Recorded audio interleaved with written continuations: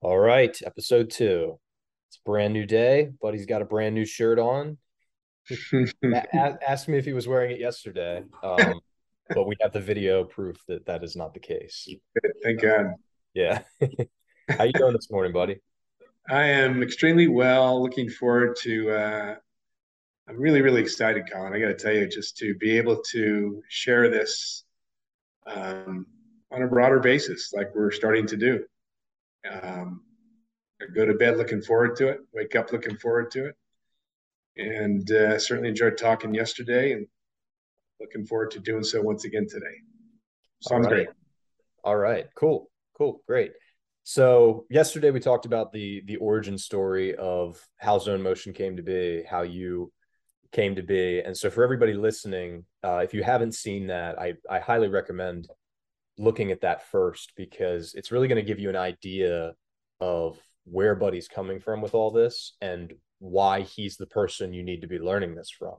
So I think if you haven't seen that yet, obviously you can watch this and it won't take away anything from that, but definitely go back and really understand, his story, where he's coming from, because there's just so many insights that I feel like you've just gleaned from, all your experiences. So it's important that people understand that. But today we're going to talk about the zone, right? So yesterday we talked about the origin of zone motion and how the zone was the key to really taking your World Series performance to the next level, and then obviously being out of MLB entirely 18 months later. The zone was sort of the thing that you went searching for because that was where the answers were to that experience. And so today we're just going to talk about what the zone actually is, like what that actually means, because I feel like there are a lot of preconceived notions that people have about the zone, and some of them might not be entirely correct. And so we're just going to dispel some of those myths and just give you guys a really no frills, no fluff understanding of what the zone is. So, buddy, I'll let you kind of take it away. Maybe we could start with what is it that the world thinks about the zone, um, and why that might not be entirely accurate. I think most people think the zone is something that you just stumble across sometimes, right? You have it at bat if you're a baseball hitter, a few innings if you're a baseball pitcher, a few games where you just feel the ease. It's effortless and it's so simple. And again, you're not thinking and things slow down and that you just kind of stumble upon it, which is what I thought it was. That's what happened to me in the World Series. I had no idea what happened in my mind and body that allowed my full ability to rise to the surface. And so I think most people think that's the case, and they they utilize breathing techniques and meditation, which is all very, very helpful, and all things that we do teach with zone motion. But really, what the zone is it's your ability to access and develop what we call your library preparation when you need it. And so the library preparation are all the skills that we and you have learned from the time we're on this planet, from the time we're crawling and doing all the things that we learned to do, then walking and learning what we learn in school and cooking and just all the skills that we learn. And then we start playing sports at a young age, and we learn to throw and catch the ball. And all of those skills are stored in the middle of the brain, which is the basal ganglia. And so what's important is to be able to access those skills, that library preparation when we need it. And quite often what happens to an athlete is we get in a game and it becomes hit and miss. We know we're better than what we're showing. And so what's going on? Why aren't we playing up to our capability in each moment? I knew from my zone experience, the World Series, if I had that experience once, logic tells me, why can't I experience it all the time? Great question. True. Yeah, of course. Something happened. I just didn't get lucky. I mean, some people thought maybe I did get lucky.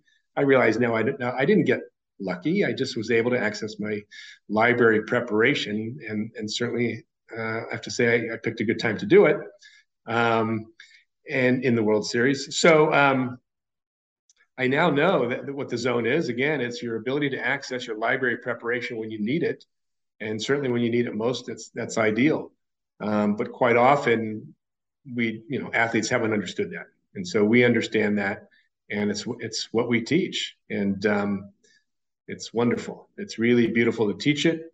I love teaching it. It completely turns me on to teach it every day, and I see the changes that occur not just on the field and all sports, but off the field, and just an overall better sense of well-being, which we understand why that is.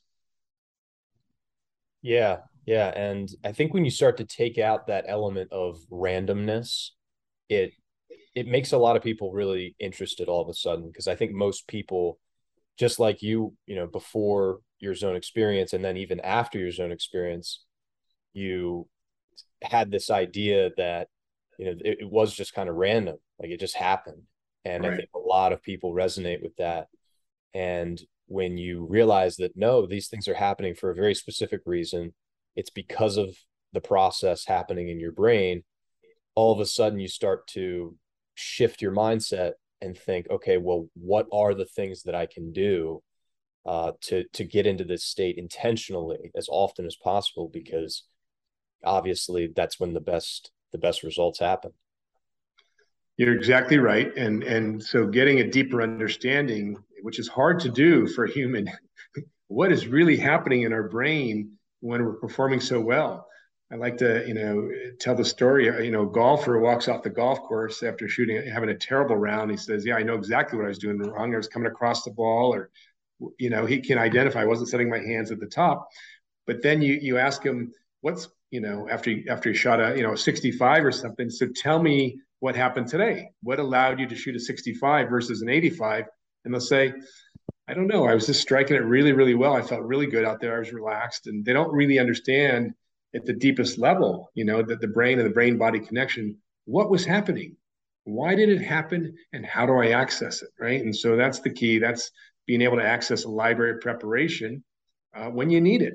And so years ago, prior to getting on this morning, I was thinking something popped into my mind.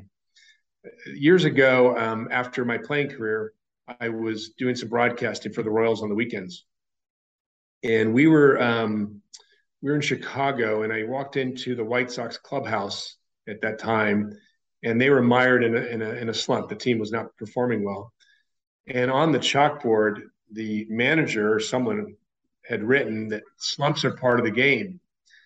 And this was before I knew any of this, what I teach now. And I looked at that, and I said, something didn't sit right for me there. I said, wait a second. I knew enough about the brain body connection. I said, that doesn't have to be. A slump doesn't have to be part of the game, right? All a slump is just there's a breakdown. There's not enough knowledge of what's taking place when you're playing your best. But once you have that knowledge and the ability to access the library preparation, all the skills you've learned, then a slump shouldn't occur. Which, as I mentioned in our previous podcast, podcast one, that my first four professional hitting clients showed an average increase of batting average of 79 points. I was flabbergasted when I saw that. And then I realized they were able to avoid the prolonged slump because they systematically knew how to access their library of preparation, right? Doesn't mean they always did it. They've always done it. They would hit a thousand or close to it, right? But they were able to access it. They were able to avoid the prolonged slump, the 0 for 10s, the 0 for 12s. They might go 0 for 4, and then maybe 1 for 2 with a walk the next day, then 2 for 3, 1 for 4. There was consistency. There wasn't a lack of confidence. There was sustainable confidence. Sustainable confidence is a byproduct of really understanding at the most fundamental level what's taking place when I'm playing my best and how do I access it, even if I can't access it that day, right? It's not easy stuff, but you can do it, right? You can train for it on a regular basis. The repetition is key. The practices, daily practices, which is what zone motion is all about, are essential. So slumps don't have to be part of the game. And I want to Yeah. share one more story. Another story. I was with one of my PGA tour golfers. This is a couple years ago on the driving range. We were wherever he was playing. We're on the range, and he hit a shot, a bad shot. And I said, "So what happened there?" And he looked at me. He said, "What do you mean?" "I hit a bad shot. It's golf. You can't hit every shot well." I said, I understand that you're not going to hit every shot well in golf. There's very little margin for error. It's a very difficult game. But what happened that caused it to go that direction?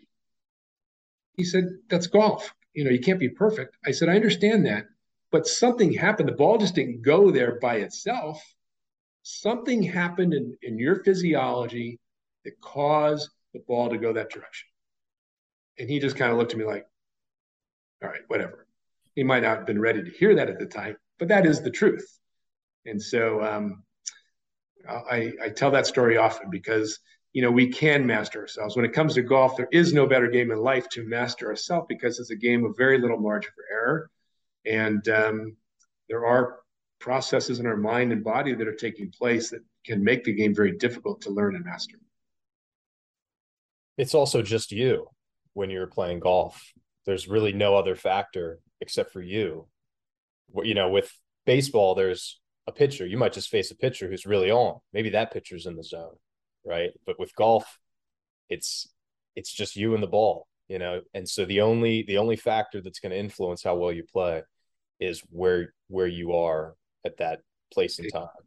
And if you go to a driving range before a golf tournament and watch all the golfers lined up, they're all, you could put a blanket over all the balls that are landing, within whatever 15 feet of the hole, and there's just, they don't miss on the range. And then the tournament starts, right? And then there's a big separation because they're not accessing that library preparation under pressure and when they need it most. Even, I like to speak about Barry Bonds, Alex Rodriguez, and Prince Fielder. Three really amazing former Major League Baseball players, had tremendous careers. And what do they have in common besides, hitting a ton of home runs and just being great, great, great players? Is it generally in the postseason, they didn't perform as well as they did during the regular season. Now, Fielder never broke through in the postseason. Bonds and A-Rod eventually did break through. But as great as they were, they really didn't understand what made them great, right? A lot of great athletes, they don't know what they're doing, right? They don't have to necessarily. But all of a sudden, pressure's turned up, or they get to a certain age, certain level of their career, and they faltered, right? And so without knowing what makes them great, their performance diminishes in the postseason, and as it did for Bonds and A-Rod. So really, zone motion is not just for the struggling athlete. Zone motion is for everyone who wants to understand at the deepest level what's taking place when I'm playing my best. And then you have sustainable confidence, right? My clients love sustainable confidence, right? They're never beating their head against the wall. They're just like, okay, didn't work out today. Here's what went wrong. Boom, I'm going to do my daily practices, keep doing what I'm learning, and things turn around quickly. Yeah. And I think about, well, what you said with the consistency and this idea that a lot of people believe that slumps are part of the game, that it's just something that happens. And I think about it also in a broader context of people who believe that, maybe depression just happens and it's normal. And these other things in life, it's just a part of life, right? And I think when you start to practice zone motion, people will start to work with you. And we talked about this a little bit in the last podcast too. Not only do they know how to consistently access their library of preparation to achieve more on the field or at work or whatever performance domain that they're involved in, but then they also know how to consistently access their highest form of themselves, right? So their happiest, most joyful, peaceful self, because those two things are connected. So I think it's interesting. You're exactly right. They are connected, and it's the increase in the theta brainwaves. In the first research project I did with some golfers, we saw an increase in the theta brainwave state. And at the time, I didn't think much of it. But as I was working with professional athletes, a few times the wives of the professional pitchers I was working with came to me and said, geez, my husband's just happier and he's in a better mood. And I said, well, that can be expected. He's performing better. And they'd say, no, it was independent of how they're pitching. And I started thinking about it. I'm thinking, I wonder why that is. And then I went back and I thought about the results from the study with golfers, the increase in the theta state, and started to study theta. And one of the things I learned was theta actually increases serotonin and oxytocin, two feel-good chemicals, right? And so that was the reason they were feeling better along with performing better. It is the same process in the brain. And so everything we do in life, if you think about it, everything we do in life, we do for one reason, because we want to feel good. I think we may have talked about this on our previous podcast, if I'm not mistaken, or maybe I'm forgetting. But we always talk about it. yeah. Every conversation we talk about it. Right. It's what we all want to hear. And so everything we do in life, we do for one reason, because we want to feel good, right? And so when we make that the priority, we're achieving our ultimate desire of feeling good, right? Not only are we achieving our ultimate desire of feeling good, we're able to achieve our outer desires of performing well. So they do go hand in hand. It is the same process in the brain, which is really a wonderful thing. Yeah, and I think that's kind of a great place for us to maybe wrap up, because it seems that the zone is a state of, putting the internal first, right? You always talk about it's an inside job. And so the zone is really the process of tuning in, of aligning with that, so that you can also have the external rewards that you want, no matter what those are. It's an inside job. You got it. And when you can really master that inner experience, a lot of wonderful things happen naturally. When an athlete's in the zone, it is just happening, right? It's like, geez, I'm not quite sure what happened. I like to tell the story about Maria Sharapova when she upset Serena Williams at Wimbledon.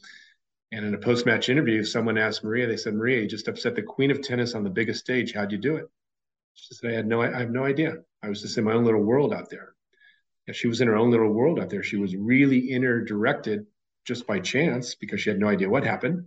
But we want to be inner directed by choice, and then good things happen. Yeah, yeah.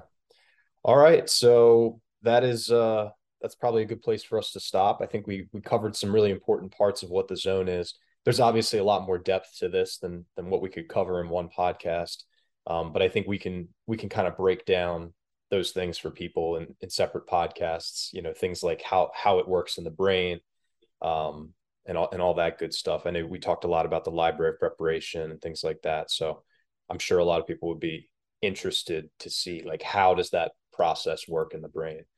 Um, so we'll cover that in the future. But for everybody watching, like I said before, definitely go back and watch Buddy's story if you haven't already, because I think it's probably the most important podcast, which is why we did it first.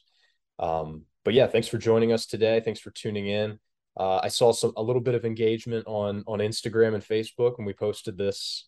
There was a highlight that we posted last time, which got some pretty good engagement. So yeah, we'll just keep putting some stuff out there, and everybody watching, let us know what sticks for you, like what's standing out, and what you guys are like really excited about when you hear it.